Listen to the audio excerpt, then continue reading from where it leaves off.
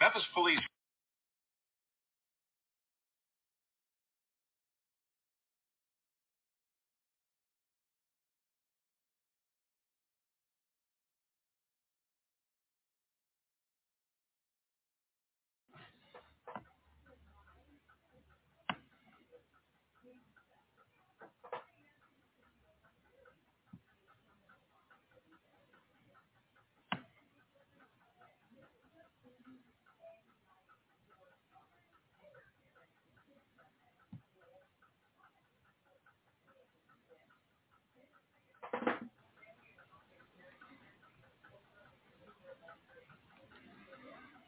All right.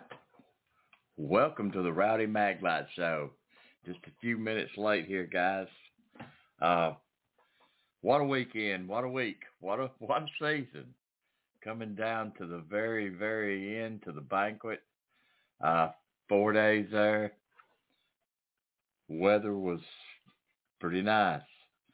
All but Thursday night, maybe towards the end of the banquet, it started raining a little bit.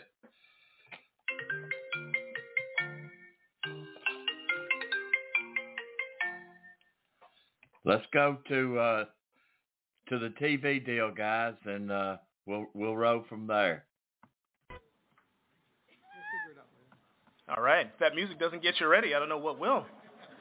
Good afternoon, everybody. I'm Eric Ryan with NASCAR Communications.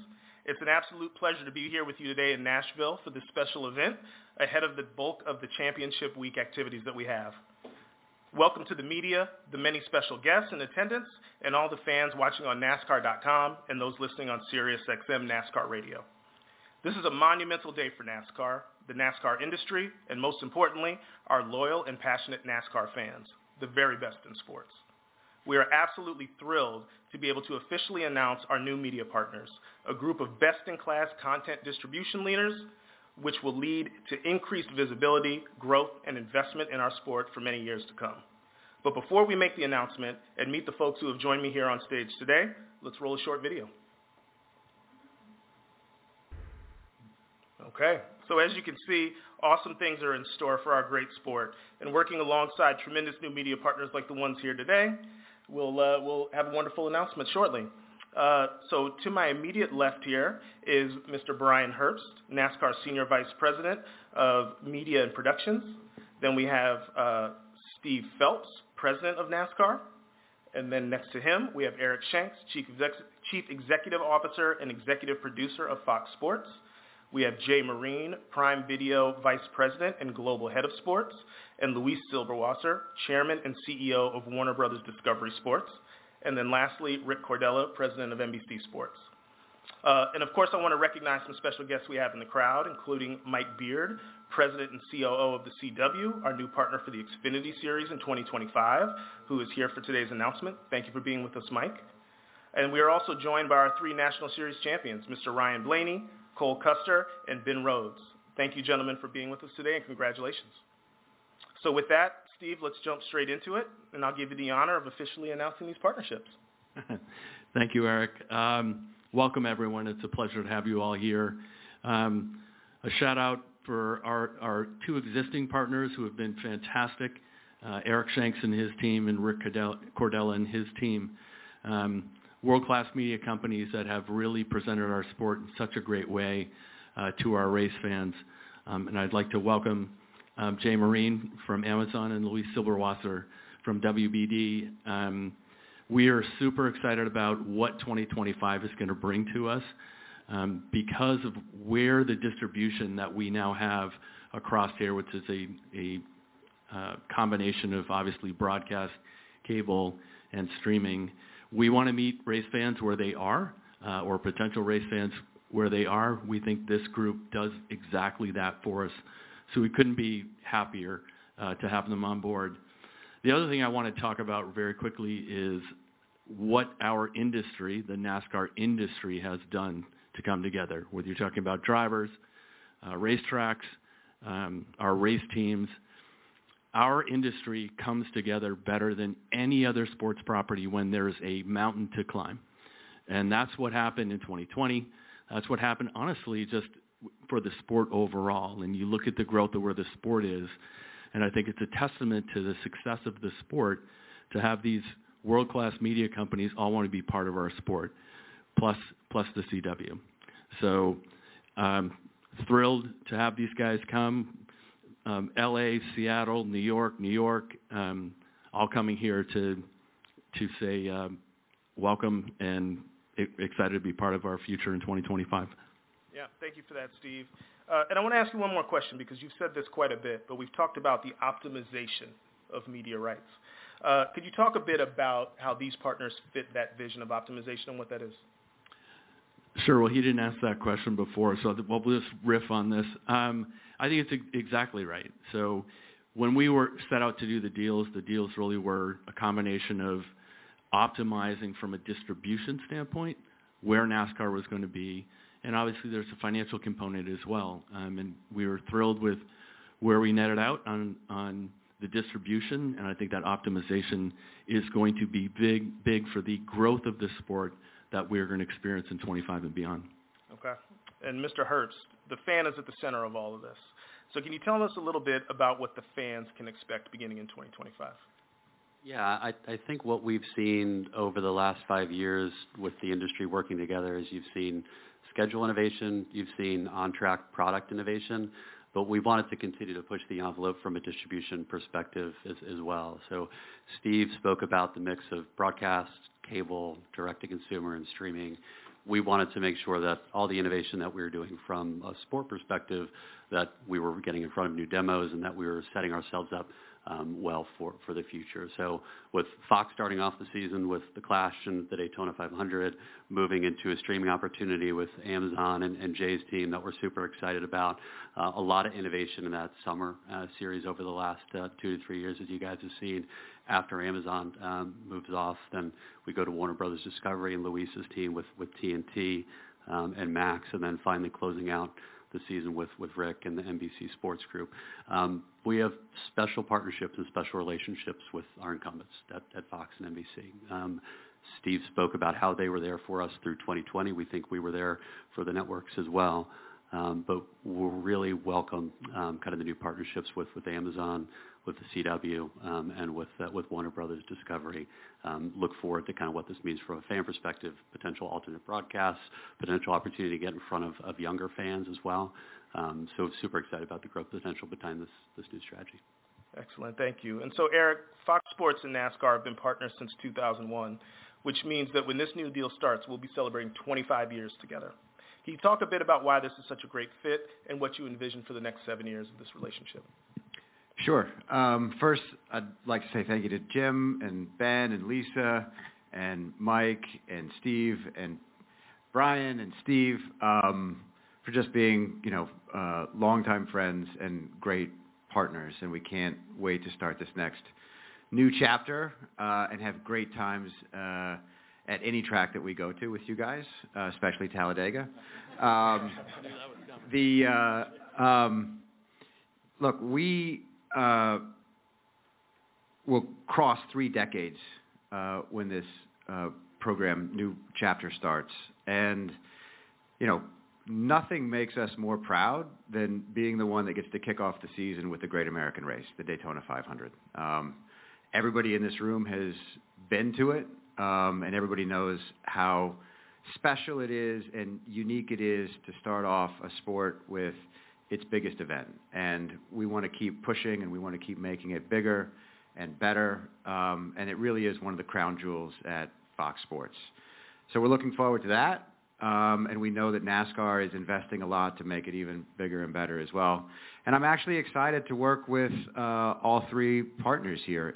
This sport is really unique in that, we're not going at the same time. We're handing off. We're kind of drafting, right? Like off of each other and pushing each other. And I think we each bring something unique to it, whether you've been doing it for a long time or whether you're new and going to bring something new that we can all steal.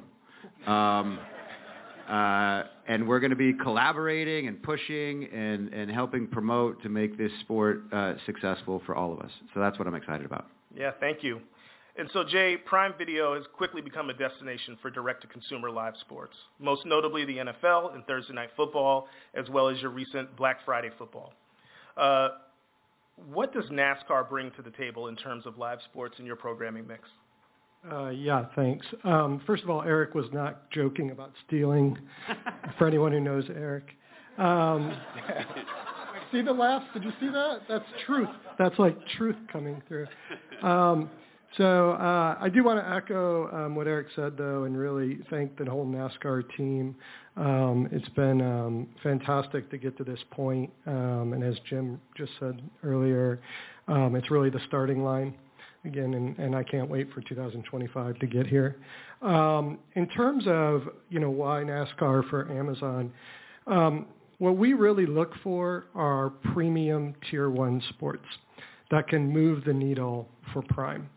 And NASCAR fits that. Sport that has passionate fan base, a large fan base, where the sport is must-see for them. That is extremely valuable. And ultimately, what we're trying to do is make the Prime membership program more valuable for our Prime members. That's what we try to do in every decision we make. So NASCAR fits perfectly with that. And then, we really want to go innovate. We look at this as a 7-year plus partnership. I'm already talk about the renewal later. But, but that's how we want to invest so that we can innovate for the long term. And we're excited to do that. We're excited to reach a younger audience who may have cut the cord and not watching as much, which we've been able to do with Thursday Night Football as an example. So we're excited to be part of it and excited to work across this partnership group as well. Yeah, thank you for that. And I like that we're already talking renewals here. So Luis, at WBD Sports, you continue to expand your live sports portfolio, which is accessible via Max. I'm a subscriber, as well as across cable platforms such as TNT and True TV. What is it about NASCAR that made sense as a pillar in your sports programming? Yes, thank you. I think we looked sort of at three big things, I would say. One was sort of the value of the audience, the very passionate audience that NASCAR has, the large audiences that it brings. And I think to Jay's point, sort of stealing a little bit of what you said, is the idea that we're in the Tier 1 sports business. If you look at what we do, we don't have a 24-hour sports channel.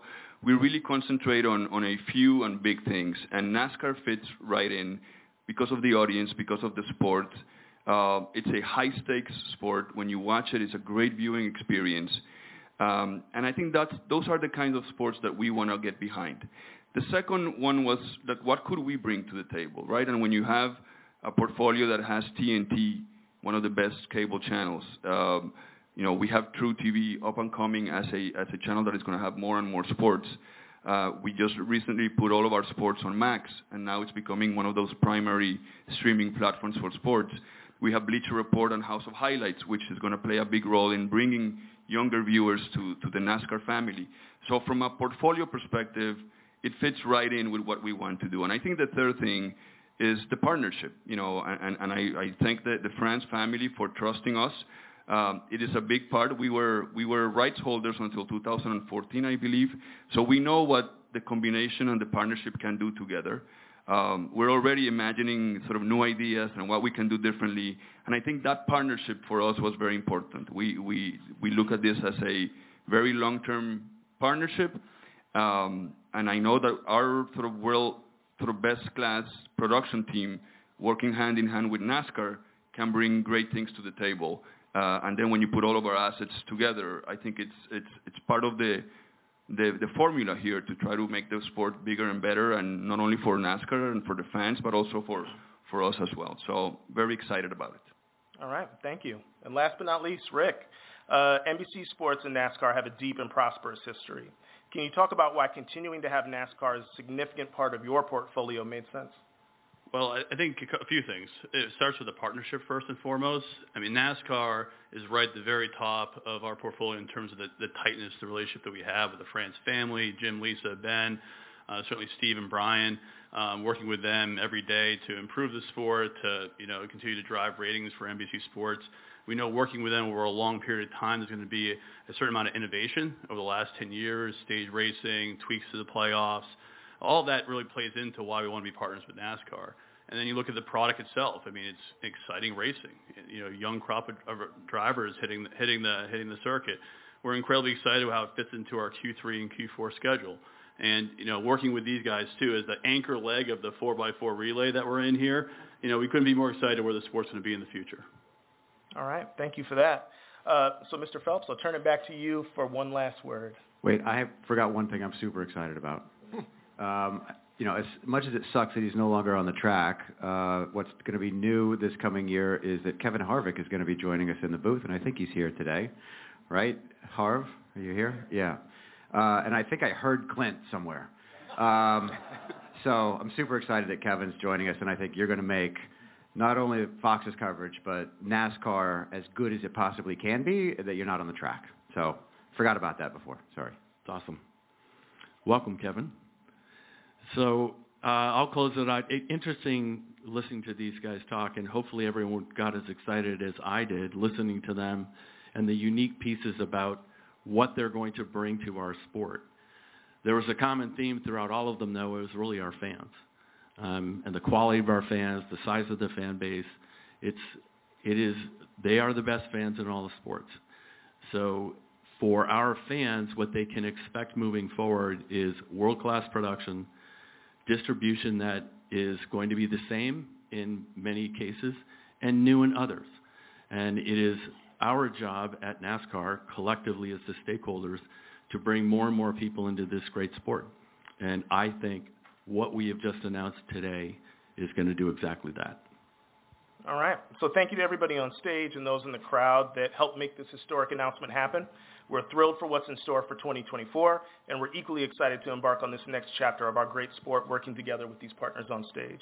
To the media on site, we're going to take a moment to do some photos up here, and then we're going to also ask that the family come up and take some photos as well.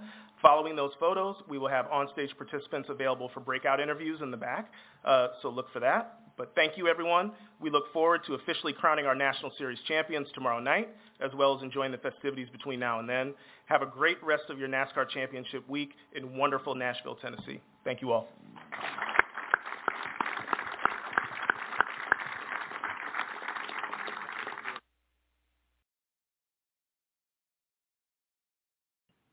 All right, guys, welcome to the new lineup for 2025 TNT Sports back. 2014. It's been a long time ago, you think, but for racing it has. Hey, and welcome aboard Prime Video. I think that's for somebody on the go to make the diversification. And guys and gals, the younger generation is cutting that cable. They're cutting the cord. So Prime Video fits right in there. And hey, look, congratulations to the CW for picking up all of Xfinity races for next year. I think that's going to be great for the series and for the CW. Looking forward for that. That's going to start in February at the Daytona 500. If you hadn't got tickets, folks, you better hustle up and get you some tickets rounded up, because they've already announced a sellout on, not completely, but they still have tickets available in different package deals. So, and no camping in the infield or outside the track. So it's a sellout in the camping. Hey, Frank Kelhard and his group down in Daytona, Steve Phelps, the whole group, guys, we're going in the right direction here. So what we're going to do next, Ricky Stenhouse was there. Ricky kind of got this show kicked off for 2023. We're kind of doing a look back also here with Ricky winning. Let's listen to what Ricky had to say during the banquet this weekend. It was good to see him there. And media's asking the questions, but some you'll be able to hear, but the answers you'll be able to hear. It's going to take just a minute here on this one.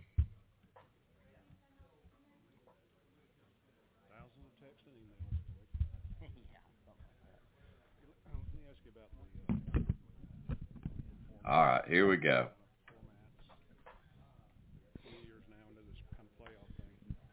Is it 20 years, really? Is it better than the old long-time system? Or how do you know, I don't know. I mean, I won our Xfinity championships under, I guess, the old system. So, you know, I think obviously that rewards, you know, the whole season. But, you know, I think I like the playoffs. I mean, I think they're fun. I mean, the rounds of knocking them out are, you know, I think it's fun. It's exciting. You know, I think it's you got to be on your A game. You know, every time you hit the racetrack to make sure you're, you know, I guess get to that Final Four, right? You know, we didn't do our job, you know, in the first round this year, and you know, it got us kicked out, right? So, you know, I think it's good for the fans. Is the win to get in part of it a big part for you? Is that? Yeah, I mean, obviously it worked out great for us this year. You know, I think we were right there as far as, you know, points-wise making it into the playoffs. We were, you know, we would have been battling for those spots anyway. So I felt good about our season. You know, but it is tough, you know, to, you know, win one race and get in the playoffs. But, you know, I think it's just part of it, and we all know that. How did winning the Daytona 500 change your life, Ricky? It's got me a lot more busy again, you know, but really good. You know, I've enjoyed it. I've loved every minute of, you know, being able to promote the sport, promote our team, our partners. You know, it's been cool for our fans, you know, of mine. And, you know, for me, I think I've been doing this for a long time, and, you know, I think I'm glad I won it now versus early, because I feel like I got to enjoy it more and really, you know, take it all in. And so it's been great for me and my wife. We've really enjoyed going all over the country and, you know, promoting the Daytona 500. You know, just, you know, a couple days ago going down to Florida, back to Daytona and announcing a sellout for the 9th straight year was fun. And they said that's the earliest it's been sold out. So I told them they're welcome. I think that was because of us winning. No, but you know, hopefully we can do it again. You know, once you get one, you want to keep getting more. Ricky, you've still got 2 months left in being the Daytona 500 champion and getting to promote the race and be an ambassador like you were this week. What's next on the agenda? And, you know, how busy you think you'll be in the lead up to? Yeah, I'm not sure. We were actually just talking about that a little earlier. You know, with, you know, what is going to, you know, lead up to the Daytona 500 and how much media and stuff that we'll do. But, you know, I'm definitely going to enjoy it. You know, it's been something that I've been able to enjoy for almost a solid year now. And it's something that, you know, that I'll cherish these next couple months. And then, you know, go back down to, you know, in February trying to defend. And, you know, I think it's been done a few times, and it'd be cool to do it again. You've mentioned how qualifying was one of your lacking areas this year. What changes can be made over the offseason to help improve your qualifying for 24? Yeah, we've been looking hard at that already. Been in the shop, been in the simulator already. You know, meetings and just kind of really dissecting, you know, each weekend is kind of what we're doing and going back through all of our notes. You know, now we got, you know, 2 full seasons of this race car, and you know, we ran well at a lot of different racetracks, and so it's like just trying to piece all that together. You know, I think myself can do a better job in the qualifying. I think our cars can be better, but I think just me myself can you know, really help improve our qualifying. You know, just my mindset and you know, what to expect out of the race car and actually going to get all of it. You know, most of the time I felt like throughout my career I've probably overdrove qualifying quite a bit, and I felt like this year I was actually quite the opposite. I felt like I underdrove qualifying too much and didn't really anticipate how much, you know, grip our race car would have. And so that's just things that we've been looking at all off season. That's the off season. Do you have any more you know, crazy running days or anything like that planned? A group of us were just talking about you know, the 4 for 48 that we did last year, trying to come up with something else to do. We haven't really decided yet, but I'm sure we're going to do something. That was a lot of fun. a mental test for sure. And I think doing things like that is fun, and I want to do those things while I still can. What was your best memory of Christmas as a child? There's a couple things that I would say kind of really hit home for my childhood Christmases, and that was when I was 4 years old. I got my first dirt bike, and I'd raced BMX when I was 3, and so I got my first dirt bike. That was really, really special. And then the Christmas morning, I would say that I got my first go-kart. I remember it had been in the next year. I was 5, and so I walked around the corner, and like in our entryway was a go-kart sitting there. And so I got my first dirt bike. I was 4, and sometime throughout that year we went to a go-kart track and a dirt bike track, and I spent half the day on the dirt bike track and with my dirt bike, and then I spent a friend of ours brought their go-kart out to the go-kart track, and I spent half the day on the go-kart track. And then at the end of the day, my dad asked me, like, all right, which one do you want to race? And I picked the go-kart. And so then the next Christmas, Santa brought me a go-kart, and we started racing go-karts. You mentioned that the dirt experience and stuff like that with getting that go-kart and stuff. Can you speak a little bit about how you stay up during the off season and racing those? You can race in basically everything. Speak a little bit about that. How it keeps you sharp during the off season. Yeah, I don't do as much dirt racing as probably I would like in the off season. I didn't do the West Coast midget races this year. I'm not going to do Chili Bowl. I am going to race my sprint car down at Volusia. They're actually racing this weekend, but I'm going to run in kind of late January. Haven't decided if we'll do the outlaw races yet. Just trying to get our car a little bit more organized with my dad. My dad's ready to go race. He wants to race as much as we can, so trying to look at schedules. But I love being behind the wheel of a sprint car and a midget and being on the dirt. It's been a few years since I've done it consistently throughout the off season or even throughout the season in general, and so that's something that I'm looking at changing. So looking at schedules and just trying to figure all that out.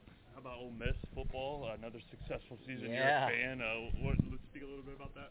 I definitely think the rankings are quite a bit off, to end the season.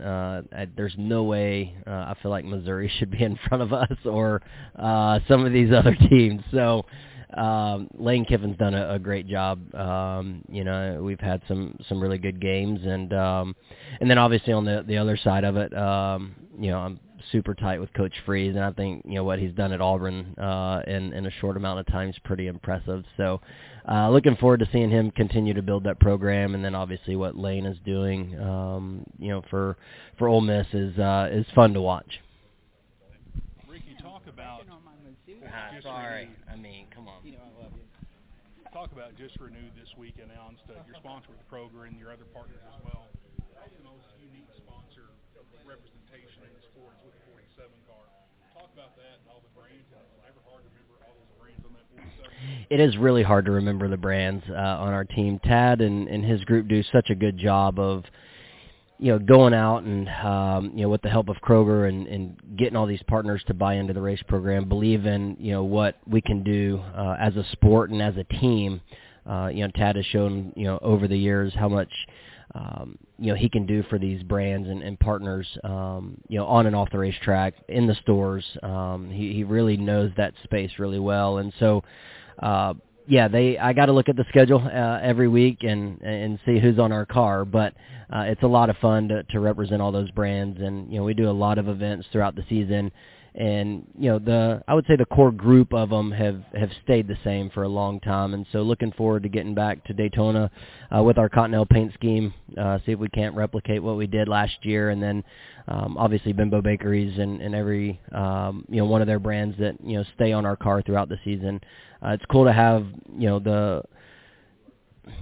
as much as our brands change throughout the year, it's nice to have a core group of our people that stay the same and enjoy and show up to and support us at the racetrack. Of course, Continental in Owensboro, Kentucky-based company where we're out of. How big is just to have that Continental car there? I wish it was going to my house, but I think it's going into the race shop for it's not going to get run again, that's for sure. So hopefully we're rolling another one in. I know we're going to have to roll that one out before the 500, so that'll be bittersweet, but hopefully we can replace that one. Are you a big New Year's Eve guy, and have you already started working on plans? No. I mean, I've done some big things for New Year's and, had New Year's parties or, gone somewhere. But Madison and I were talking about that the other day and not sure exactly what we're going to do yet. At least on most of the schedules, like weekend schedules for next year, same limited practice, 20 minutes. Do you wish you had more practice? Do you feel like it keeps it as a one-car team? Do you need it, or would it just, if there is practice and there's better organizations have 4 cars out there to your one, not going to increase?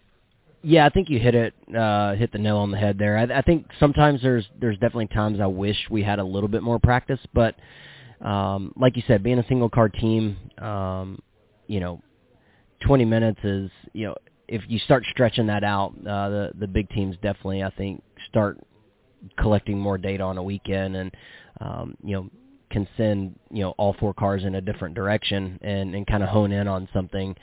In 20 minutes, it's tough for, them to run that many different setups and then, change it for qualifying in the race. So I enjoy the 20 minutes, I think, for our single car team. But yeah, there's definitely times I wish we had more, but I think overall I'm good with it. If this was your second year instead of your 12th, would it be a difference? Like, rookies at a disadvantage? I would say rookies are definitely at a disadvantage, because the Xfinity cars are so different, or the trucks, depending on, what series you're coming in from. But I think the good news is for them is this car, the field doesn't really change from track to track. And, I think they're all good enough that, after, 3 or 4 races, in a row, I think they're going to be acclimated and know exactly what they're looking for. Got one question off the What does it mean for JTG to get new ownership and new money into the company to kind of help build it for the future? Yeah, I mean, anytime that you can get and move your program, with more money forward is really good. I think, having the Kroger relationship for so long has been really beneficial, for this program, and looking forward to continuing to build on that. We've got a lot of great people working hard. The employees are really enjoying, working at JTG, and I think we're continuing to get good hires in as well. I think the leadership has been really good. Everybody's having fun, which is a good thing. I've been at race teams where things are just kind of stagnant and stale, and I think right now there's a lot of good things going on at our company since I've been there since 2020, and so I see us continuing to get better and looking forward to the future. Thank you. Just what that process has been like, because you've been a part of it for a while, and just the building of it. Yeah, I think I came into JTG in 2020, and I didn't really know what to expect. I'd never, I was at Roush so long that I didn't really ever look outside of Roush Fenway Racing. I'd been there since 2008, and I didn't know Tad that well. I didn't know that whole group or kind of how any other race team ran their company, and so for me coming in, it was totally different. But like on one hand, I was like, man, going to a smaller team, but then also at the same time I got there and I was like, holy cow, like this is a full-blown big race team as well. I mean, they got machine shops and building their own chassis. It was a lot bigger than I really kind of thought it was going to be. So, I think for me, starting there in 2020, I wish COVID wouldn't have happened, because I felt like that really kind of stunted our kind of development. I wasn't in the race shop, as much throughout that first year. And then, my teammate Ryan Preece at the time, I don't think we really got to work super tight together.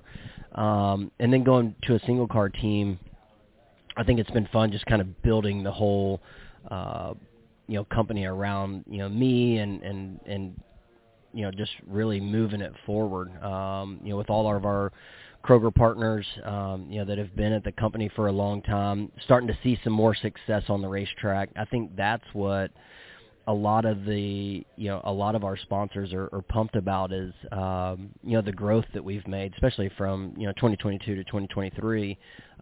They're excited to show up to the racetrack. They're excited to, have an opportunity to run top 10s, top 15s, a lot more consistent, and then obviously battle for wins at certain racetracks. So it's been fun to build that. This car was supposed to be, a year forward as well, and that was one thing that I was looking forward to going to JTG. I knew that, hey, we're going to build our own cars for one more year, and then we should be on the same playing field, chassis-wise and stuff as everybody else. But, that waited, a whole nother year, so I was kind of bummed about that. But it's been a cool process. What is the process of getting better? And I read a book recently about that referenced Peyton Manning when he played. That the day after the NFL season is that he would go and look at all the times he threw interceptions, and then after he reviewed that to understand what he did wrong there, go look at all the times he threw balls that were nearly intercepted. Just really kind of break. How do you go about what's kind of things that you're doing at this point? Yeah, for us, I mean, we've already started that process. Obviously, we're almost starting our, third week out of the season being over, and we had our post-Phoenix meeting, and then we had our post-season meeting, and it was from the blimp, right, overlooking our whole season, what we did well. You can't forget about that, but then also honing in on those interceptions, right? And for me as a driver, honing in on that, because there's definitely, I would say, 5 to 10 areas, throughout the season where I could have done something different to get a better result, whether it be qualifying, throughout the race, and the team's doing the same thing.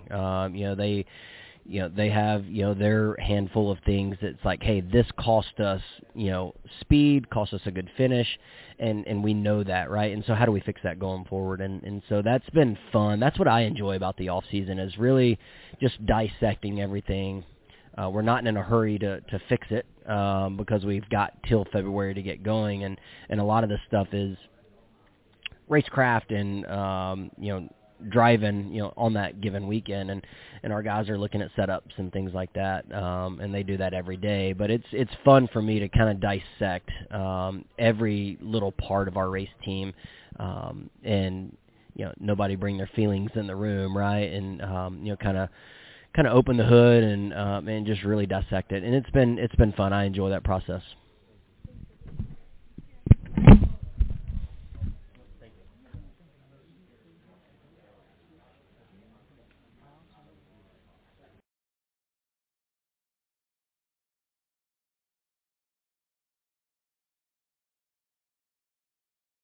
All right, Ricky Stenthouse, getting ready for the 2024 season.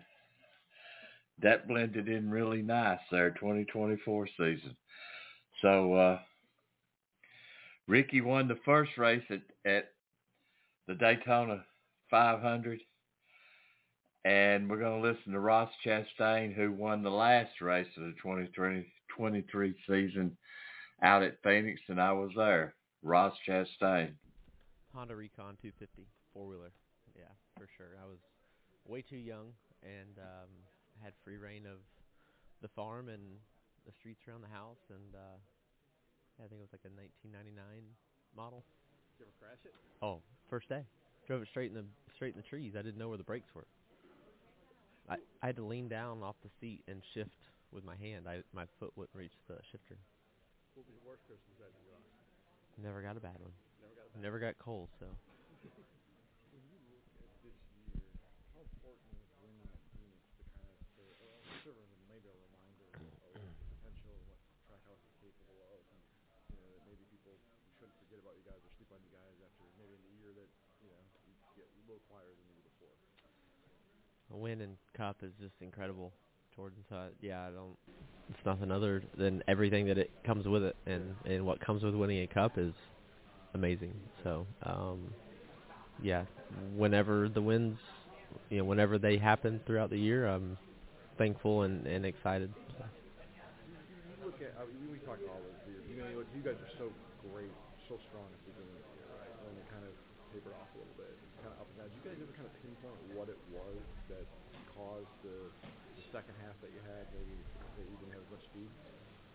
No, like we were like trying to build the best cars, and like they were, we were digging. We're in the DIL simulator every week, just working. No, it wasn't one thing. Phoenix wasn't one change. We didn't make one, we didn't go with a different idea, or it was just a continuation of the work. So, I don't understand why. Sometimes I'm 12th and sometimes I'm winning. I don't. When I'm doing it, I don't know. We put the same work in. Yeah. What's it like at the race shop when you go into the off season, having won the season finale? Everyone has that boost of morale and can carry that all the way into December, January. How much does it help the 2024 prep, Daytona 500 prep? It does it all. Yeah, it's amazing. It made that flight back from Phoenix way better. It was the first time I've winning the last race for me of anything really, even growing up. Didn't have, I guess one time I had like won the last race as a kid and won the championship. But to win and then be done racing is amazing. I mean, it everything that it could help, it helps.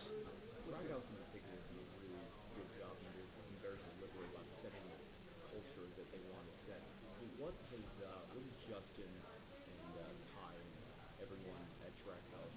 What's the expectation and the message they set as you guys look forward to next year? Right now, it's just been take a breath. That's my message to the team is just okay. We did that. Right after Phoenix was okay. Let's clean everything up. Let's put it away and take a break. We need that, and I believe that in life and in all this that we do, that you can't just always be training and you can't always be building race cars, right? And we don't need to build race cars in December. So let's take an audit of where we're at. Let's fix some things that we want fixed for it to have better in May and June. And then Justin was similar in that. So enjoyed the moment and let's. So we haven't. I mean, they're working on stuff, but it's time for everybody to take a break, take a trip, go somewhere with their family, and we'll come back soon and be ready to rip in January. Are you a student of the sport at all, Ross, in terms of past drivers? Who did you used to look to and like to watch when you were just a kid growing up and just watching the races? Was there a driver that you thought, oh, that's really cool the way he races? Or I was a Jeff Gordon fan. They were winning everything and Rainbow Warriors and I remember the first time he said my name and saw me in the garage passing and he said, "Hey Ross," and probably helped that I had like a watermelon polo on, but he probably was a little easier to narrow it down, I guess. But that was my NASCAR driver. That was my guy. I've heard you kind of compared a little bit about the way you race with the late Dale Earnhardt. Do you see any of the similarities in that you're head down and you're going for it, and this is what you have to do to win a race? That's what you're going to do because your priorities are what you and your team need. I never got to meet him, so I'm not sure. What he was like. I never got the honor to meet him, but I'm me.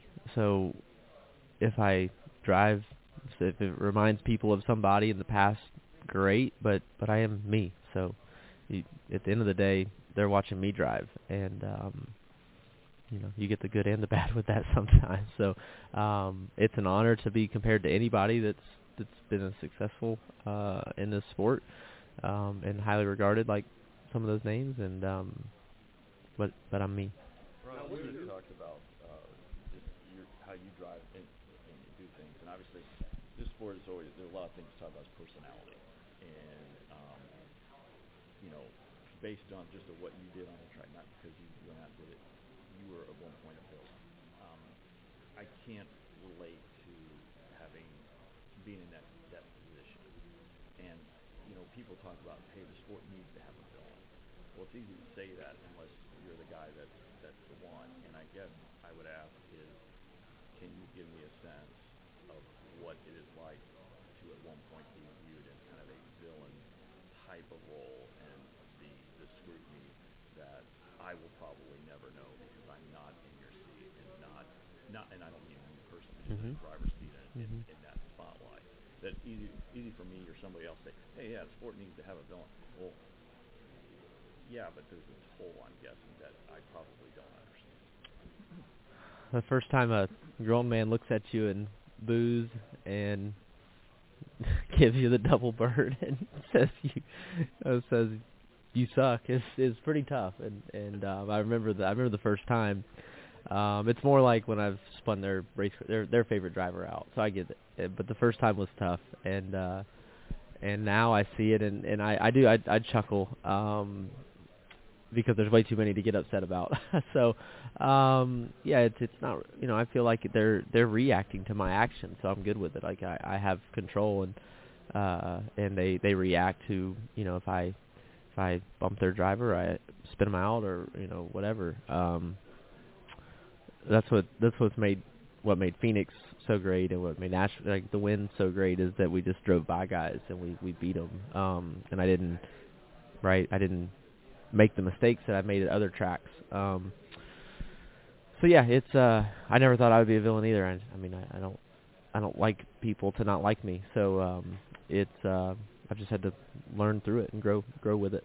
What I want to ask you is just last year at this event, you had talked about wanting to try to do anything you could to get into the Rolex, and that was something that you always wanted to do. That, hey, I'm trying to talk to anybody as possible. Obviously, having the great season, maybe open doors, maybe didn't.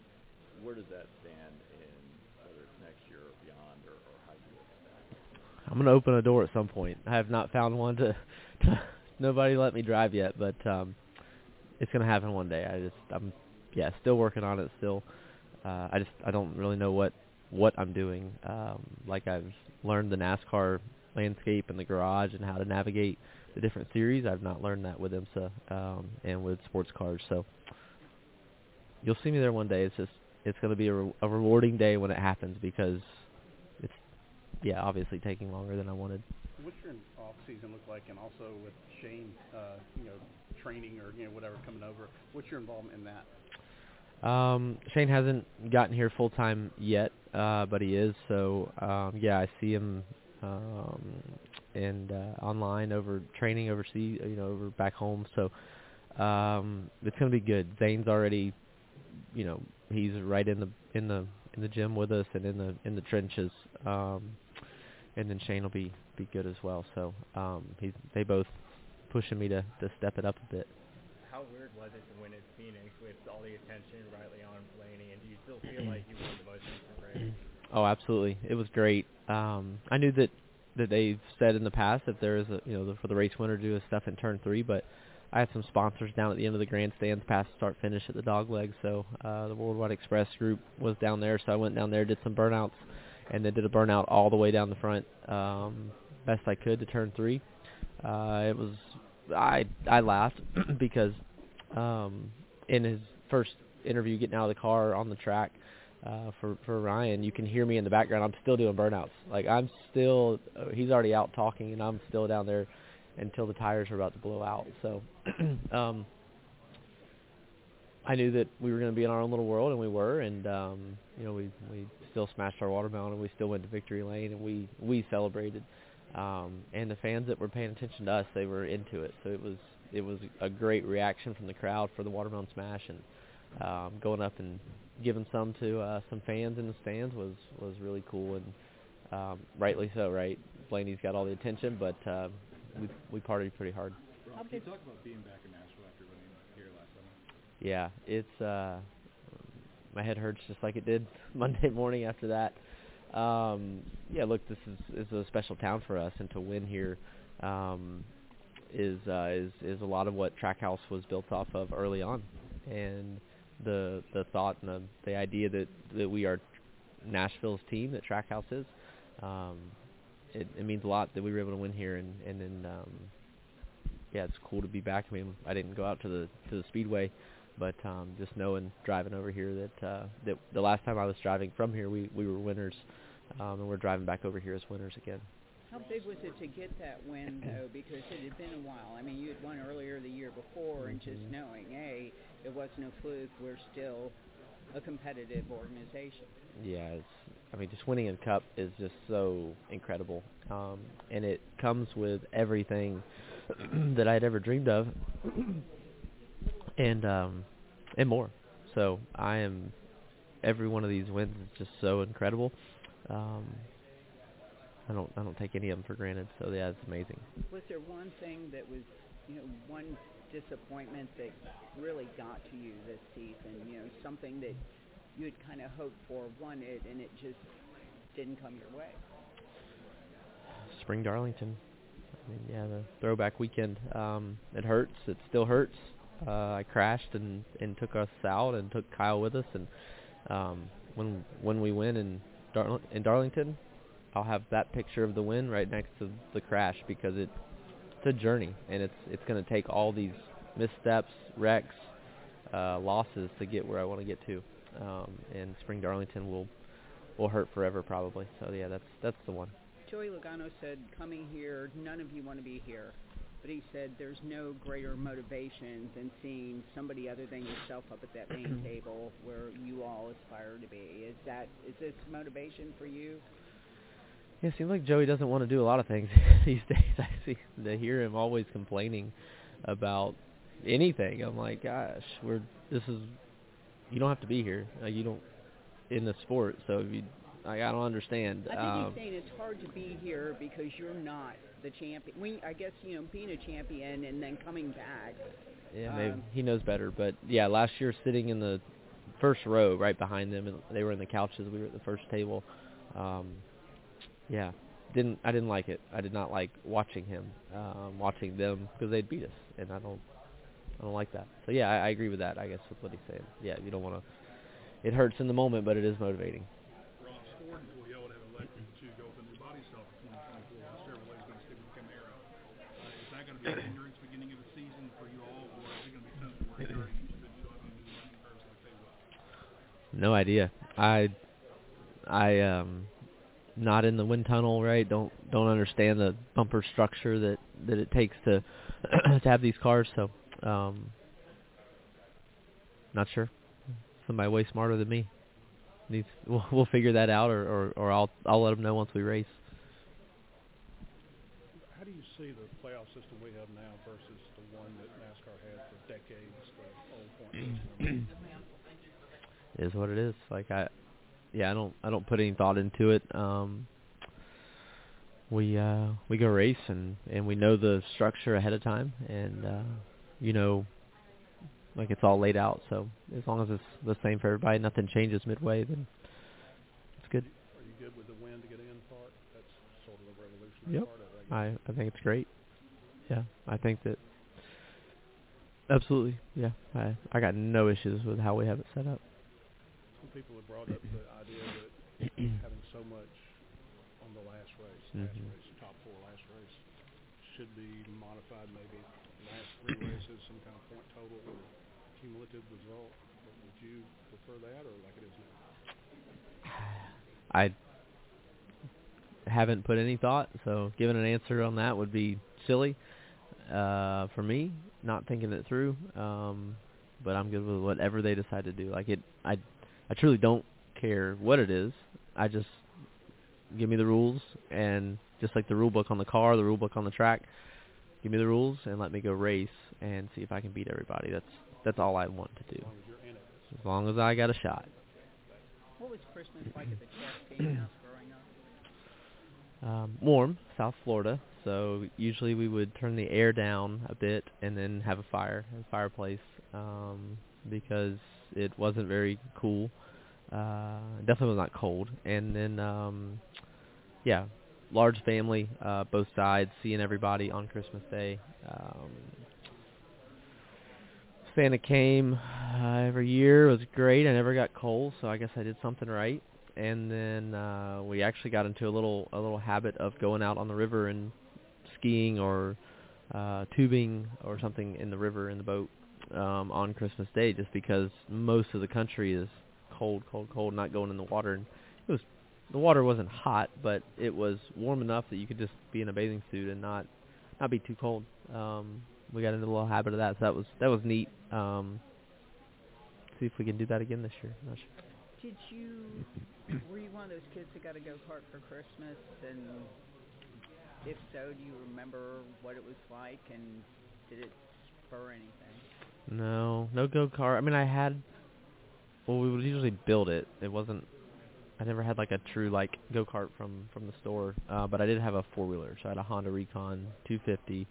My cousin Rachel, my aunt and uncle lives right next door, and she's 6 years older. She also got a Kawasaki, I think, a 250. So here I am. It was Christmas of '99 maybe. I think is when I got it. So I was born in '92, and I got a 250.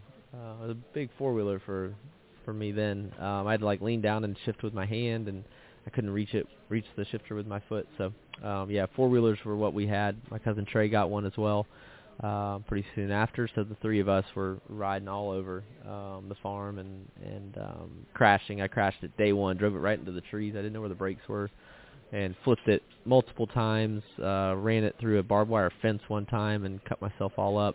Went flying through the air. We drove a lot of things, but the four-wheeler was my main mode of transportation. Is that the best Christmas present we've ever done? Yeah. I wanted to drive something. So. Can you assess your season as a whole, looking back on 2023? I mean, when we look back in 10 years, it'll be we won twice, and I'll have to clarify that we won Phoenix, but we didn't win a championship, right? It was we'll see how the rest of the next years go with winners being the champion or not, but incredible. Yeah, definitely ups and downs, right? Definitely times that I wish I could take back, moments, crashes that I will work to be better at, but overall, keeping our group together, my one group stayed exactly the same from 22, and it was primarily really only a few small changes from 21 when I was in the 42 car, and we transitioned to Trackhouse. We've kept mostly the group together, and that's so rewarding. Whenever we went from 18th place in points maybe in 2021 and average running position back around there to winning 2 races each year, very rewarding to do it with my group. Is there any less pressure that you put on yourself entering next season? Because a lot of people are saying after 2022, could he back it up? You win the same number of races, but it wasn't the same kind of season. Right. Is there any kind of different mindset going into next year?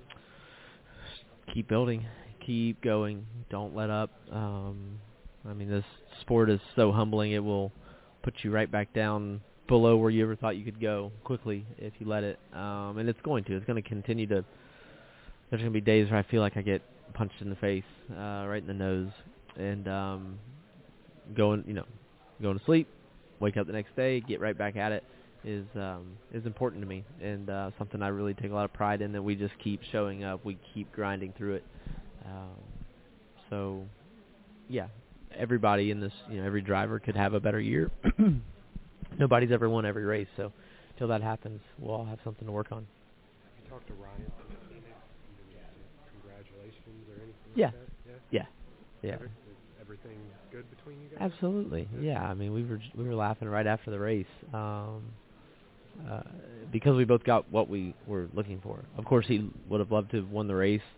I think he should have won the race last year. I think he easily could have passed Joey, and I think he should have. But he stayed behind him, and then he didn't want to stay behind me this year, but he got to stay behind me, so that was he still got what he wanted. Does that go through your mind at all? Like this year, like the year before he was kind of holding you up. As Absolutely. Far as all year. Yes. All year, every time. Yeah. You don't forget when you're 235 feet from a championship and there's a car in the way, and he's the teammate of the guy you're trying to pass, trying to catch, and he's purposely in the way. I'll never forget that. So. Have you talked to Carson since Phoenix? I know you've been kind of a mentor to him. Have you talked to him about what happened? And then, I mean, a lot of the Cup guys have kind of made their comments towards him. He's moving up next year. Have you talked to him at all? I have, yeah. He's off racing the snowball. He's living life, and he's growing up before all of our eyes, and he's 20 years old.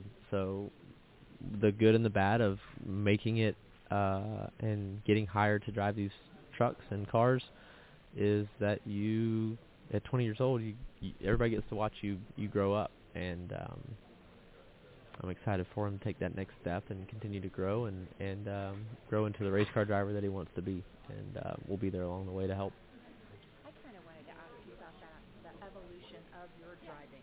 How different of a competitor are you now than you were 5 or 6 years ago? I mean, what has it been like for you? Have you had to change your style at all, or have you learned things, obviously, technique-wise? Absolutely. I try to learn something every day and for every race. We joke amongst my group, my family, my team, both at Trackhouse and MMI, that like it's Ross version 2, 3, Ross version 4.0, because I don't eat some of the same things I used to eat. I don't live the way that I, just not anything bad. I just have evolved, and I do things with intention.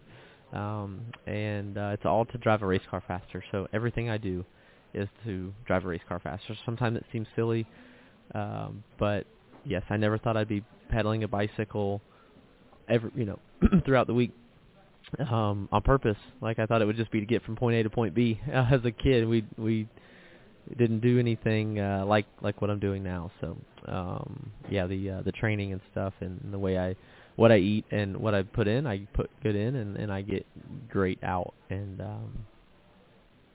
definitely evolving, definitely learning. All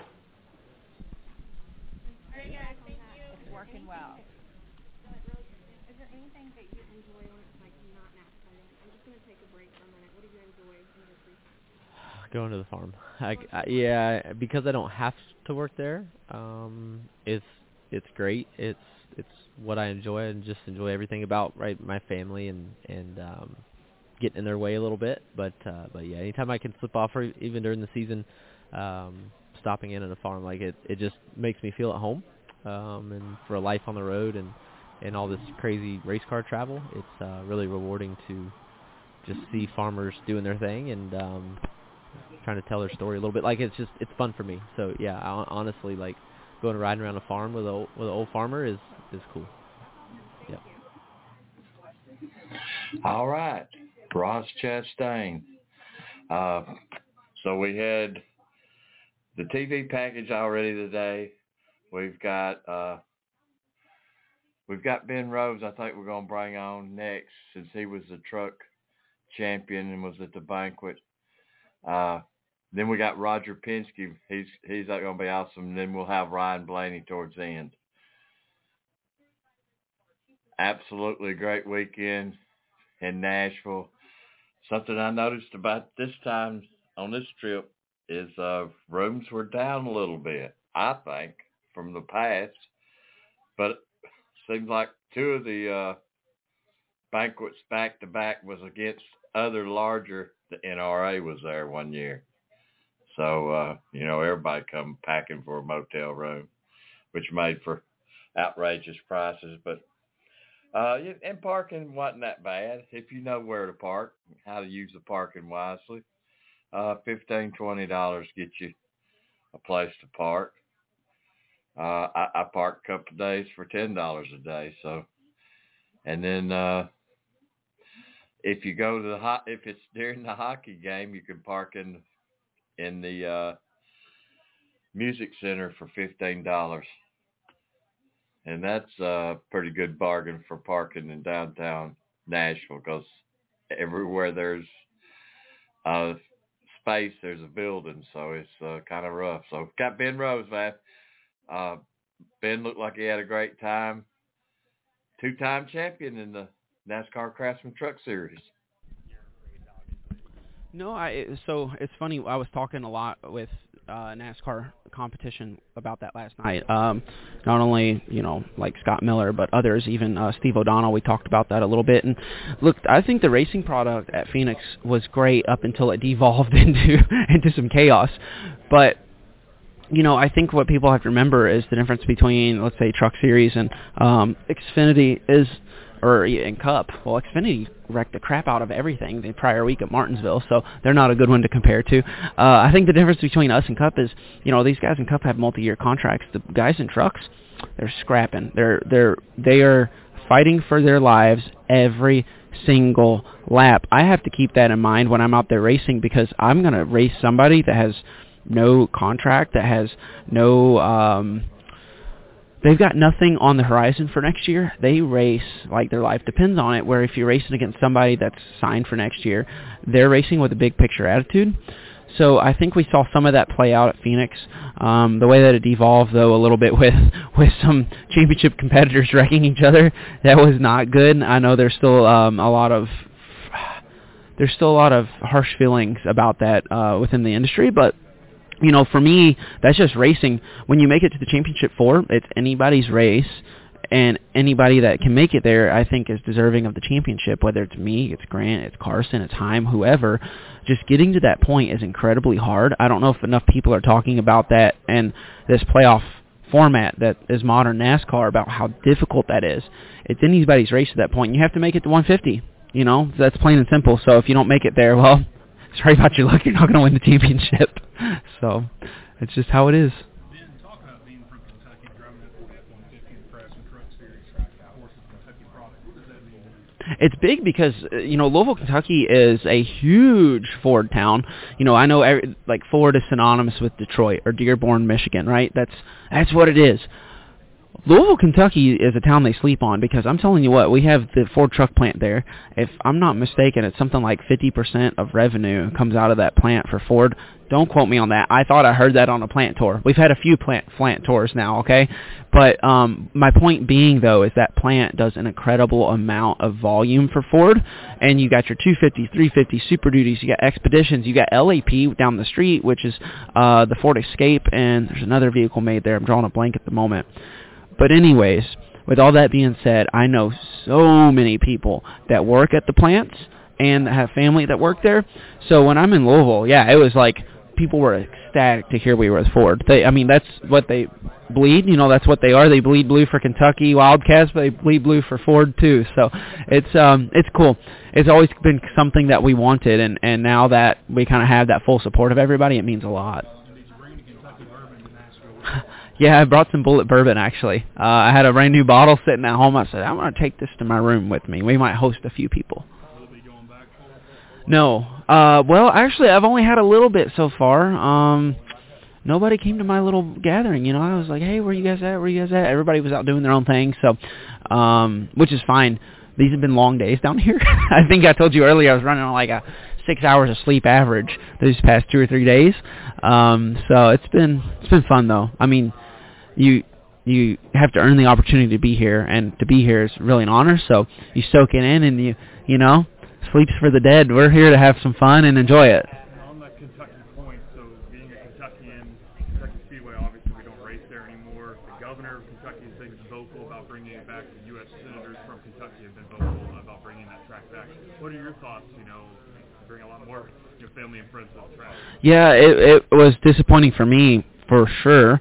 The crazy part is to the governor's point and to our politicians' point of Kentucky, they were infrastructure that was put in place for that. And if I'm not mistaken, they're still building the airport across the street, which was purposely for that racetrack. They had just repaid the racetrack the year before, so NASCAR and then put some money into it. But with all that being said, I think it does lay the groundwork for the future. I think they're Now, I could be just talking completely from nowhere right now, but from what I understand, I do think there are some plans in the future at some point to be back with all those infrastructure improvements with the racetrack itself. But as we all know, new asphalt's not fun asphalt, so I think the old asphalt in the future may provide some excellent racing. It's just a matter if we get back there. And after Phoenix, there was a lot of hand-wringing about the state of the truck series. And, there's no leadership in the garage area. There's no respect, yada, yada, yada. You know, I think you ran those rookie meetings. Yeah. You won the championship the first time. Now you're a two-time champion. Mm-hmm. Your name carries even more weight. You've been there, done that. What sort of role do you anticipate taking on and kind of winning the way in the garage area, being a multi-time? Yeah, well, firstly, to your point about the folks kind of hammering the truck series and saying there's no leadership, there's this, there's no that. I mean, we saw Xfinity wreck the entire field at Martinsville the week before. Kyle Busch made the point that, he says, is there a lack of respect in the truck series? He said, no. I deal with that on Sundays, I deal with that on Saturdays, I deal with that on Fridays. He races all three series, and you see the same thing. It's just really hard racing. The difference with the truck series is it manufactures chaos because our stages are so much shorter. Our racing is so much tighter because aerodynamically, we punch a massive hole in the air. We can't get away from each other. And then with that, you have people that are just they're literally racing for their lives. They're racing for a contract. They're racing for their gig. So you see a lot of aggression. But, that's the truck series. So we have one bad race at the end. I thought the race up to that point was good. You have 5 restarts, okay, and it kind of devolves at the end. But I don't think that should take away from the entire season by any means. I think we had on some really incredible racing throughout the year. So I think that's negativity a little bit. A lot of people like to get into that and read into that. But as far as the rookie meetings go for next year, yeah, I've been told I get the privilege and honor of talking to the rookies next year. There will be discussions about that. The biggest thing in my rookie meetings, whenever I do have the ability to speak, is just to understand that it's cliche, and I've been told this even when I was a rookie and I didn't understand it. Is racing smarter, not harder? You can't win it on the first lap. All that stuff's cliche, but I think the big thing is just making really smart moves, because in the long run, it's going to come around to get you. When you do good things come back, and people really do operate more on a relationship basis on the series and on the track than what I initially realized. So I think as a rookie, you kind of need to understand that too, that when you're on the racetrack, people remember things. Matt Crafton, my teammate, still remembers me moving him out of the way in my very first truck race in 2014 at Martinsville. You don't forget things. So he's a perfect example of that. When I was growing up in the truck series, Ted Musgrave, Ron Hornaday, Bobby Hamilton, grizzled vets like that. Do you feel like a grizzled vet? Well, I don't feel like it, but I guess I kind of am in that category now with 8 or 9, however many full-time seasons I've done now. You got Matt Crafton. You've got Grant Enfinger. You've got Stuart Friesen. I guess I would put myself in there now as guys that have done it for a while. So I think it was more or less just, that was the original truck series. There's been a changing of the guard over the years. New veterans will have to come up to replace the old. I don't know if I really call myself that, but I certainly see Matt Crafton and Stuart Friesen and Grant Enfinger as those guys. I can tell you that they're not afraid to go up and talk to people after the race.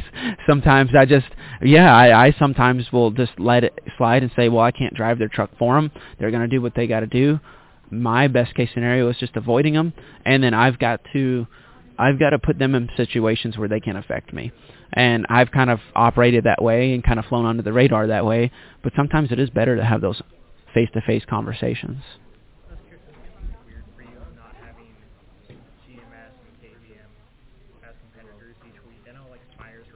Yeah.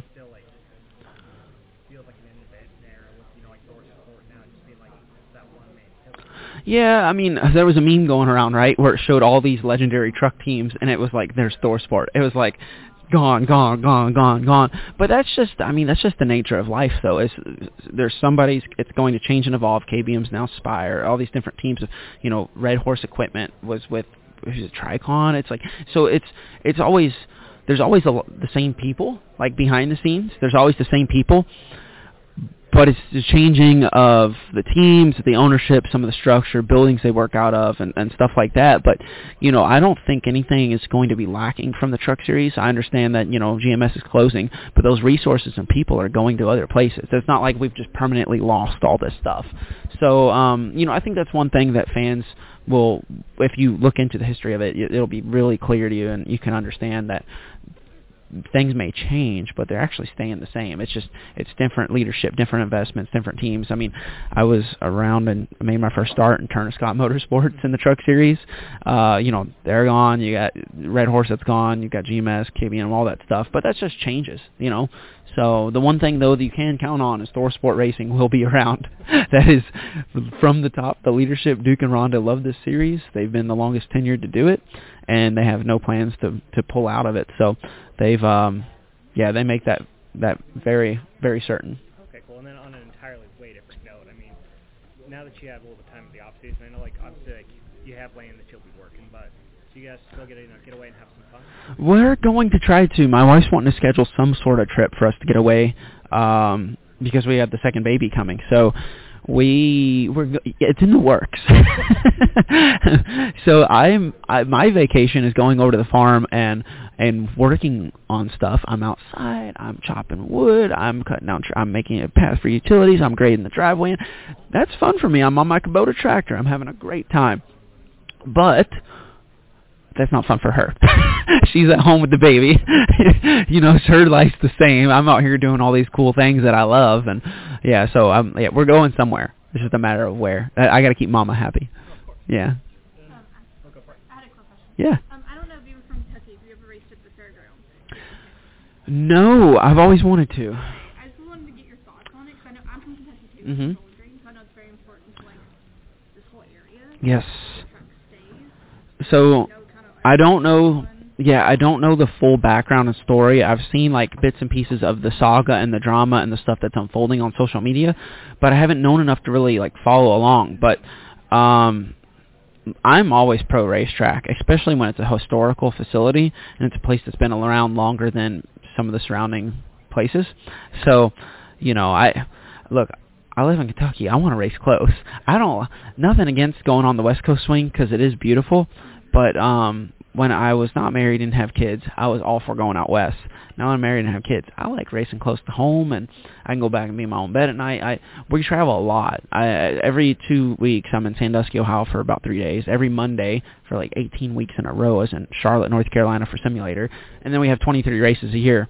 So yeah, if we can get some close races, I'm all for that.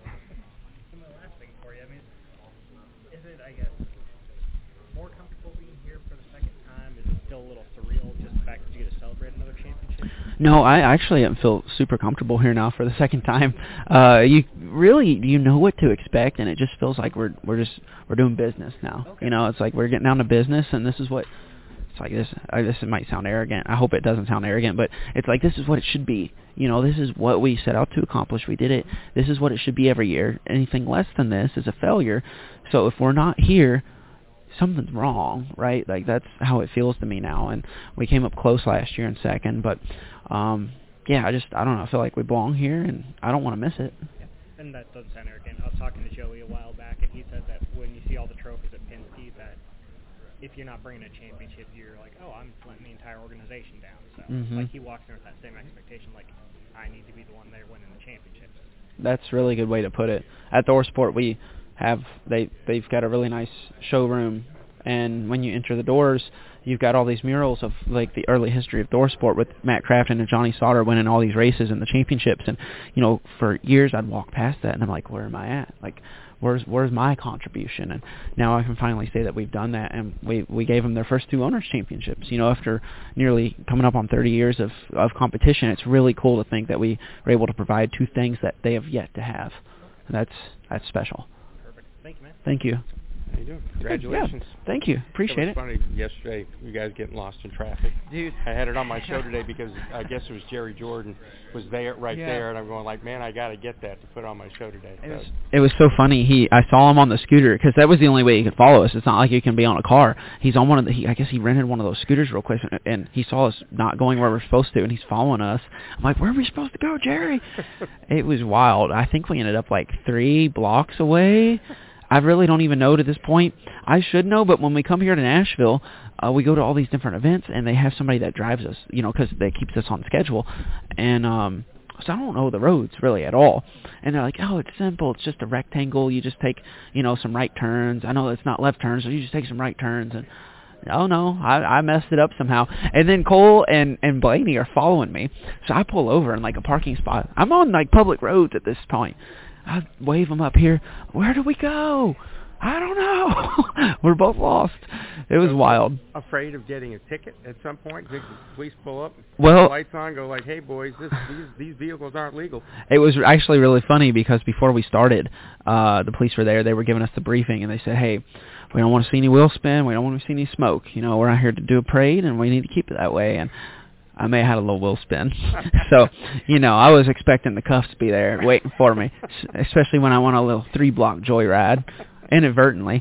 Yeah, but I did think it did. I'm not going to lie. It did cross my mind when I'm 3 blocks away. I'm like, there's nobody around here. Who's going to stop us from just taking... We could go across the bridge. I could go park this sucker and take some scenic photos right now. Interstate 40. Yeah, I could. Yeah, right. So it was hilarious though when we made those turns. You could see it clearly on people's faces that they had no clue what was like. They didn't know that NASCAR was here. These were people that were just going about their everyday lives, doing business on a Wednesday, and here comes Ryan Blaney, Cole Custer, Ben Rhodes, and our race vehicles around the corner. Just bringing the thunder, and they're holding their ears, and it was pretty comical. On a more serious note, how do you feel? You've been at the Truck Series, you've been in that for a while. How do you feel the competitive level of that series is right now? More difficult than ever. I was talking to Jim France last night, Steve O'Donnell, and I mean the competition since when I started in 2016 is so much more difficult. A lot of that comes from just natural development of the series. So all of us teams are working within the same rule book, and we've had a very similar rule book for a long time. So naturally we're all finding a very similar path because really certain things are fast and certain things are not fast in racing. It's just physics. But we've also have these Ilmor motors that were introduced a couple years back, and that really tightened the field up. Now you have guys that, maybe didn't have a good motor program. Like an example is I'm not going to say Jordan Anderson because he's not good, but like, there's a difference between a good motor program and not. And once everybody got good motors, these NT1s, now Jordan Anderson, you can't just pass him. He's there. He's racing. And it made the series so much deeper. So for guys like him, I think it was really good for the sport. For everybody else, it made the racing so much tighter. So as a driver, you got to work harder. You've got to be on your A game more. The restarts are more important. The drafting is more important. There is so much more that I feel like I'm doing at a higher level than 2016. And in 2016, I had poles. I had all these different things. We were racing. I didn't get a win, but we had 3 really good opportunities. Had I been more experienced, we would have done it. I was just a dumb idiot at that time, right? But I look back at it now, and we had speed, and I didn't know anything. And now we know all this stuff, and it's so hard to get wins. It's just the series has progressed, and it's gotten so tight. It's harder than ever. You're looked at as one of the leaders in this series, one of the flag wavers, like maybe a Denny Hamlin in Cup or a Kevin Harvick. After the last race, all of a sudden we have a new verb, being Hosevard, and there was and there was some, I didn't hear that verb. That's a good verb. And you have, a lot of the Cup drivers were asked about this at Phoenix and didn't have a lot of kind words for the racing at the end in the season finale of your series. Does that bother you? Does that kind of hurt your feelings to have a black mark on the series like that, or no? No, because I don't think it was exactly fair or warranted. Now, of course, look, it devolved a little bit at the end. We all saw that, but that was between 2 championship contenders and perfectly good control of their trucks, doing what they wanted to do, youthful exuberance. It led to a bunch of restarts. Fine. We all have 150 laps to get to the end of that race, and if you're the champ 4, it's your job to get it there. So we found a way to do that, and we've been able to do it for a couple of years now, but I don't think all the negativity was really warranted. I think Kyle Busch said it best. Somebody asked him, is the lack of respect really bad in the truck series? He said, no. I'm paraphrasing here, but he was basically saying, no, it's all the way up. It's Cup, it's here, it's Xfinity, it's truck. So it's not just a truck thing. The thing with the truck series is we have extremely short stages. We have truck racing that has these sealed engines, so we're all extremely close. There's no horsepower difference between us. And then we've got guys that are racing for their lives that are not signed for anything. They're going out there and they're being ultra aggressive, trying to do something at every single opportunity, which I'll remind you, not every opportunity is an opportunity you need to take. Some of them, it's a door, and when you open it, there's a monster on the other side, and that's a big wreck. So we've seen that. So when you don't have a ton of experience, some of these guys don't have a ton of experience, but they're really fast, they're really aggressive. That leads to cautions. When the series is, I would argue, the closest in competition of all three, because we have those sealed engines. And then, of course, we punch a bigger hole in the air. So at like mile and a half, for example, you pass somebody, well, you get in front of them, guess what? You're giving them a massive draft. You can't get away from them for at least a couple of laps.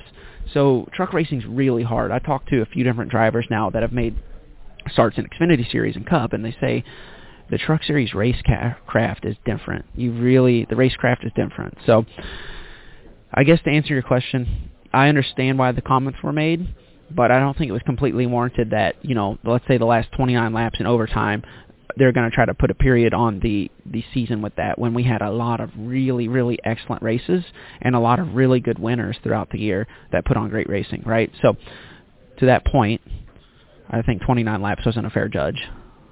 I totally agree. I appreciate it. One of the things that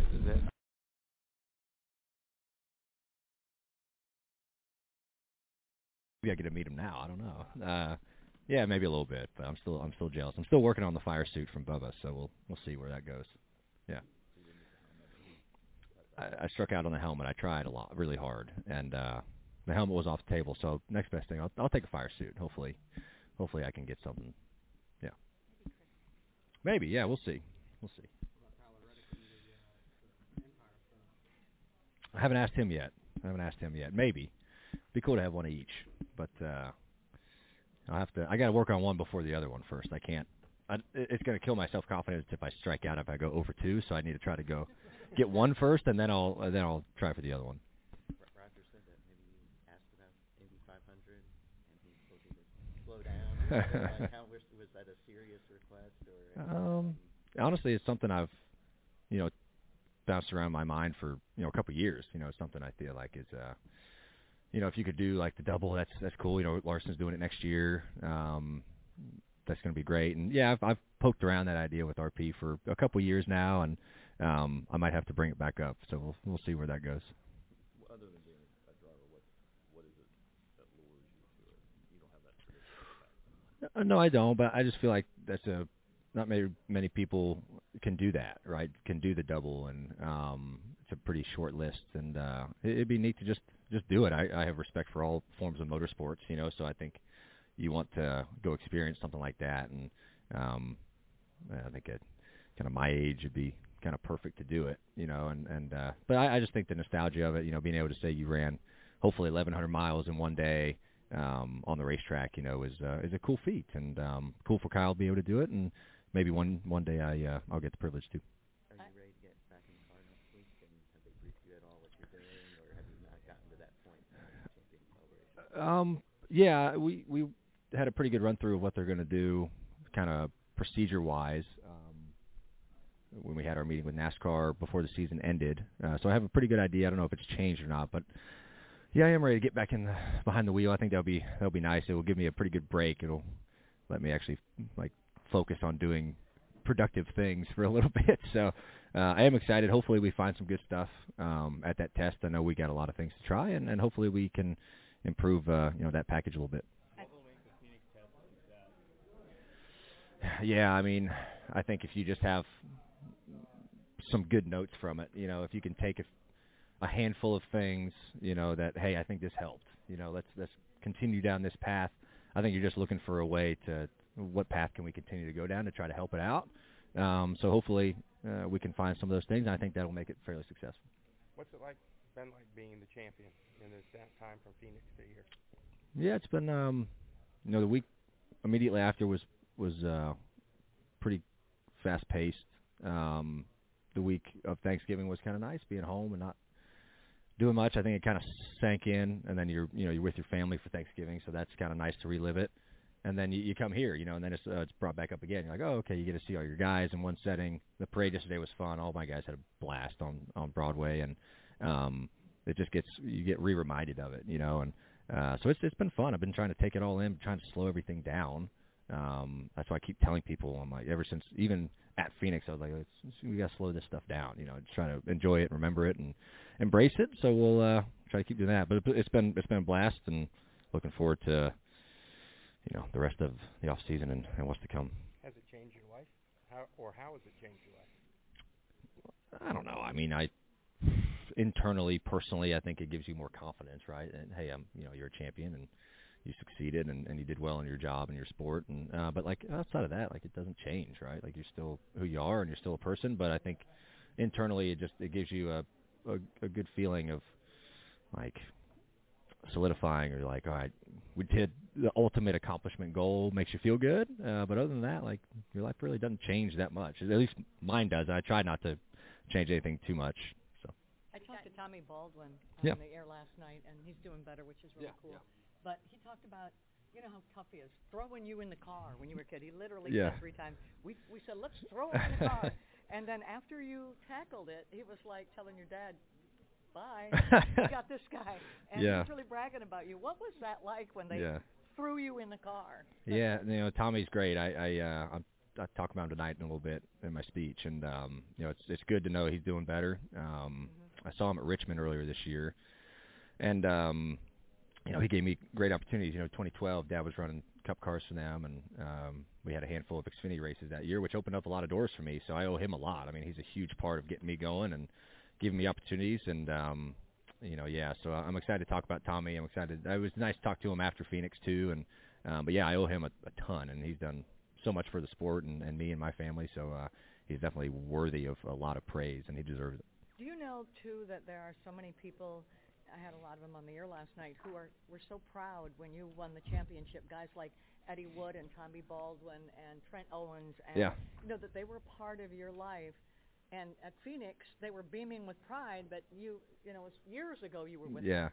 Yeah, there's so many people that are involved in it, and that's like kind of what rolls through your head. It's like you can't.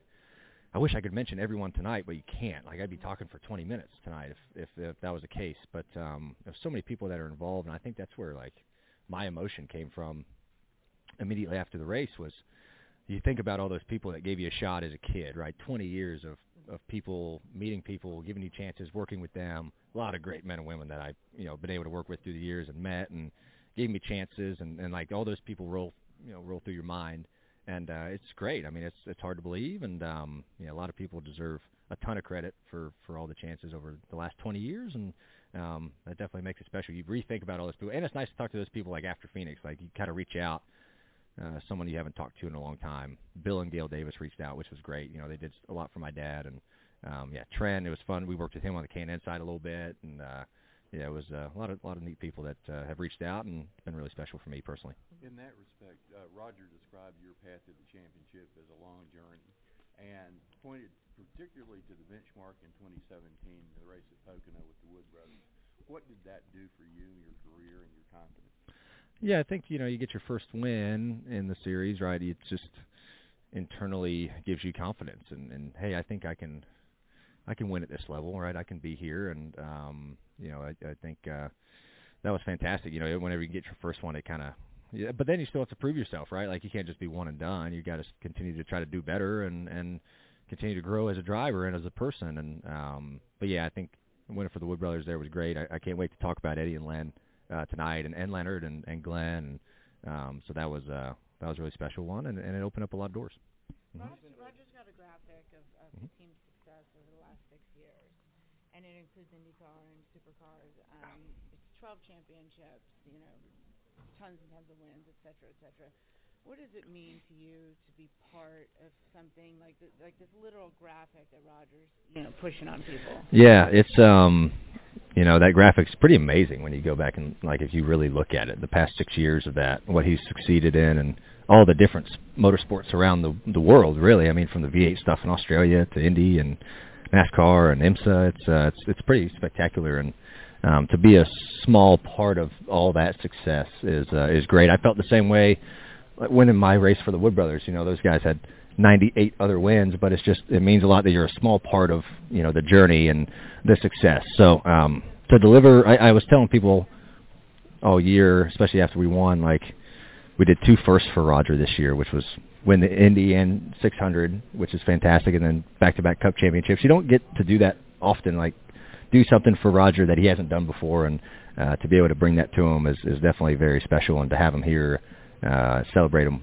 with this weekend makes it even better. He said when your dad first came to see him, he wanted to know if you were a champion, if you had what it took to be a champion. I mean, you're a young kid. How did you convince him that you were a future champion? You got to talk to my dad about that. I don't know. Well, he wanted to know if he wanted to see something in you as well. Yeah. I remember going in the bus and talking to Roger there in 2012 with my dad, and I was 19, and looking for an opportunity, and was really. And honestly, I don't know, many people know this. I visited a lot of different teams back in 2012. I went to Junior and Gibbs and stuff like that, trying to find somewhere to have a shot at a job. And, got lucky at the time from the Penske side, from Brad's side, and Brad was a huge part of it as well, getting me in there. And, I don't know, I think Roger had a lot of respect for my dad, and I think he liked what he saw in the short little brief period, and I think Brad put a lot of good words in his ear too, and just a lot of people,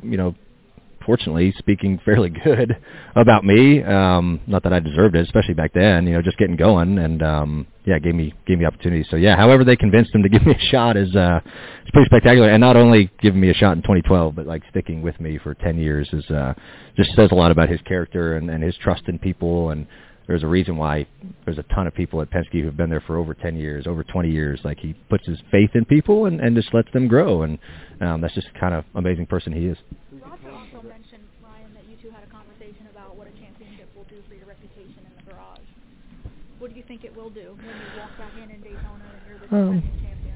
Yeah, I don't know. I mean, I don't really expect to be treated any different, right? I mean, I'm still the same person, and, we just accomplished something. But, I don't know. I mean, I think that's how everyone else wants to approach it, right? Okay, I can't change how everyone else feels, but I think internally for you hold your head high, and you have a lot of confidence going into Daytona, and all our group, right? I mean, my guys deserve to hold their heads high too, going into LA and Daytona, knowing what they've done the previous years. So, but then you got to do it again. I mean, it's a new year. Once it turns 2024, 23's forgotten about. So you can't really focus too much on what we did last year, because living in the past is no good. So you got to turn your focus on 24. Can you also try to put in perspective, this point a year ago, you finished second at Phoenix. You were really upset because you felt you could win that race, and Roger will say instead you were a wingman to Joey. Then you have to come here and see Joey celebrate, and now you return and you're the guy.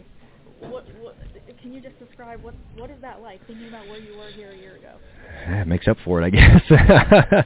Yeah, it ate at me pretty good last year of where we ended the year, and it was no one's fault besides mine, and that stung, and we it ate at us a lot, and me especially, and you try to just get better and try to be in the spot the following year. So I think what we learned in 23, kind of that hunger, and how 23 ended for us really, or 22 ended for us, really fueled us for this year. And Jonathan and I worked really hard on it. So it's nice when those things come full circle, and it's nice that we accomplished it the following year after we thought we had a good shot at it the previous year, right? You give one away, and then you're like, it's nice and rewarding when you work your way back and then accomplish it, which was it's probably the whole effort by everybody. It's not just me; it's everybody. You have a big platform now as being a champion as compared to just being a driver. In that sense, how do you hope to make an impact in whatever way that you can, whether it's in the garage or outside? Yeah, I think you have to, do both. You have to be impactful in the garage, whether it's, you know, being a big voice in the Drivers' Council with NASCAR on this stuff. I think you have a right to be very vocal in it. I'm not a very vocal person in those meetings anyway. I probably should start being that way. But I think the weight track stuff, I think you have a big obligation as well. And, you know, they just announced that TV deal going forward in the future, and I think those are huge opportunities to push their drivers and champions and stuff like that. So I've been harping, you know, like, what we got? What are we doing? Let's you know, get ripping here on opportunities we can do to grow the sport. And I think what they announced yesterday is a huge opportunity as well to kind of feed into that year in 25 here. And so yeah, I think it's going to be some good opportunities, and I'm pushing to do everything that we can. But that's kind of been your mindset always, because I think even early, like you and Bubba and others would kind of, you know, when other guys, the veterans, weren't doing it, you guys like, let me do it. I guess that's part of it. Sounds yeah.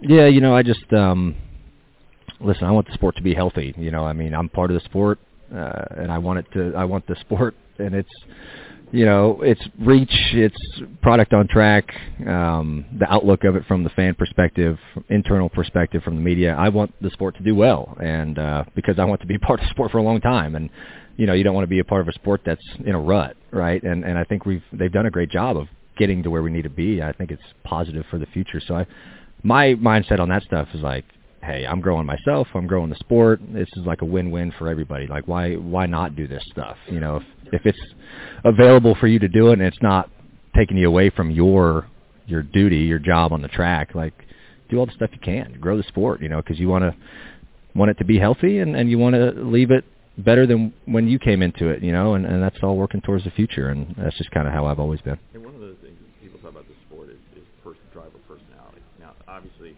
you guys all have your own personalities, and in some cases you're able to express them. In other cases, maybe not as much, because sponsorship certainly is a factor as compared to other sports.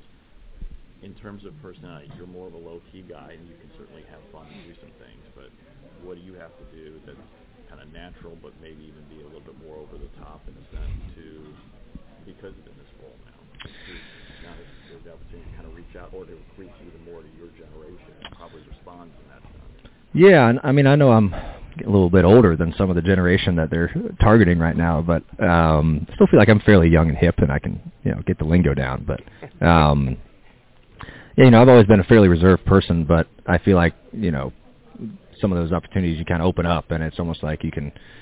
I don't want to say you're not yourself, but you're like almost a little bit more open when you. At least I've been when I do those things, right? And you're excited to do that stuff, and you're excited to reach new audiences, right? Because that's you know, good for you. It's good for the sport, and it's neat to reach new people who have no idea what you do, you know. And I enjoy meeting people that way too. So yeah, I think we have good opportunities. I don't know how much we can talk about it, but like we have some things lined up I think are awesome for not only for all kind of audience, viewers and ages and stuff like that. So hopefully it all comes out well. I remember the first time that I saw your personality. I was at Penske, and Joey Logano and Brad Keselowski were on a table. We were doing a live interview. You walked out the door. You were just young, and then you came back in the door and you moonwalked out, and you brought them down to the ground laughing. And that side of your personality I had never seen, but they got a kick out of it. You probably don't remember it, but I never forgot it. I don't remember that. Yeah, I haven't moonwalked in a while, but I wonder what year that was. But, can you still do the moonwalk? No.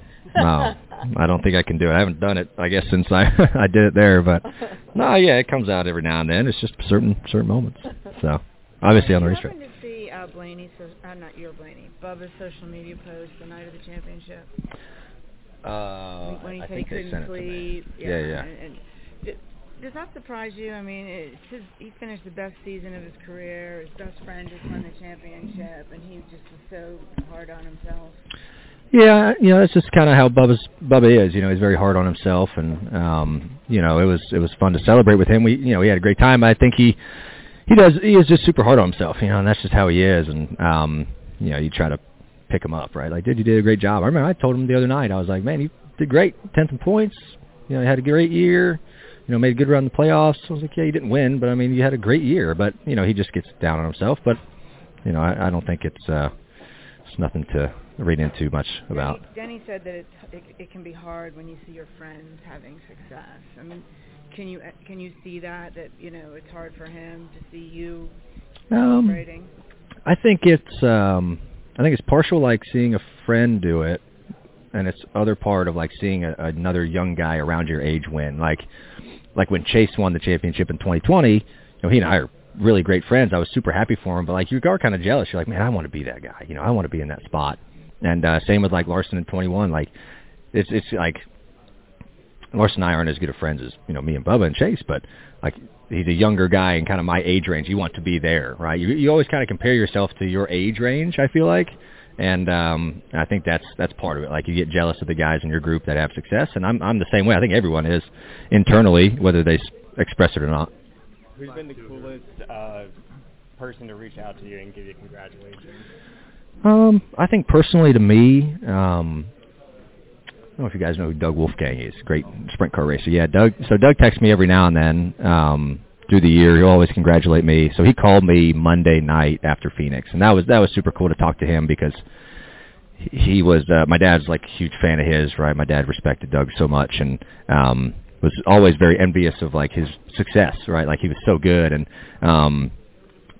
So he called me Monday, which is super, super cool. I'll tell the story. He was like, so I have a dilemma. I have this debate internally with myself. I was like, well, what's that? He's like, well, I raced with your grandpa, and I was jealous of him, so I tried to mirror my driving style off of him. And then your damn dad came along, and he was even better, and I tried to mirror myself off of your dad. And now I'm not even racing, and I'm watching you, and now I'm like thinking back that I need to mirror myself off of you. So I have this Blaney curse that I just love watching them. But that meant a lot to me because I love Doug Wolfgang, and my dad respected him so much. And so that was probably the coolest one personally for me to get a call. How long did it take? I think it took probably like over a week, really. I think because the first week you're on go super hard, and it's not really any time to relax. But like the weekend before Thanksgiving was kind of the one I was at the house, and you're just kind of chilling out, and you can have some of your hometown friends over, and you can kind of reminisce about it. And then I started watching stuff from that weekend again. Like I didn't watch anything from the weekend for like a week. Then you're kind of reliving it. You're like, oh, okay, that's how that kind of unfolded and happened. So yeah, it took a little while. Cool. What's going to be like for you? Staying home, and I host Christmas for my family, so we're excited to have them. Cool. Thanks, guys. See you.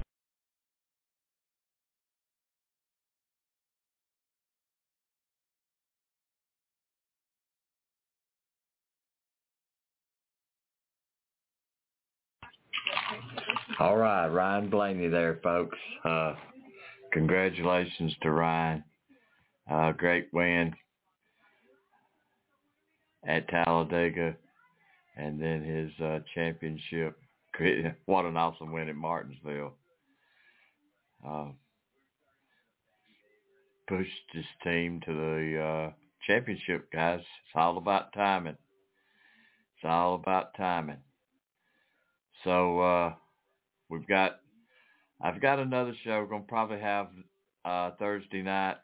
Finish this up. Congratulations to Ty Majeski in the Snowball Derby. Plans was to go there. Saturday's rain. 4 days in Nashville chasing these guys around town. Beat me down, y'all. I'm telling you. A lot of walking went on. My motel was walking distance of everything, so it kind of kept me shuffling around all day. Appreciate it. If you enjoyed it, share it with some of your friends. Go check out some of my content from this year. I'm trying to get down to closing it all out for 2023 season.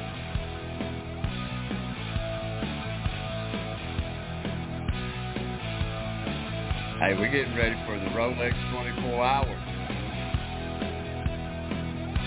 Third weekend in January. It's going to kick off this 2024 season, y'all.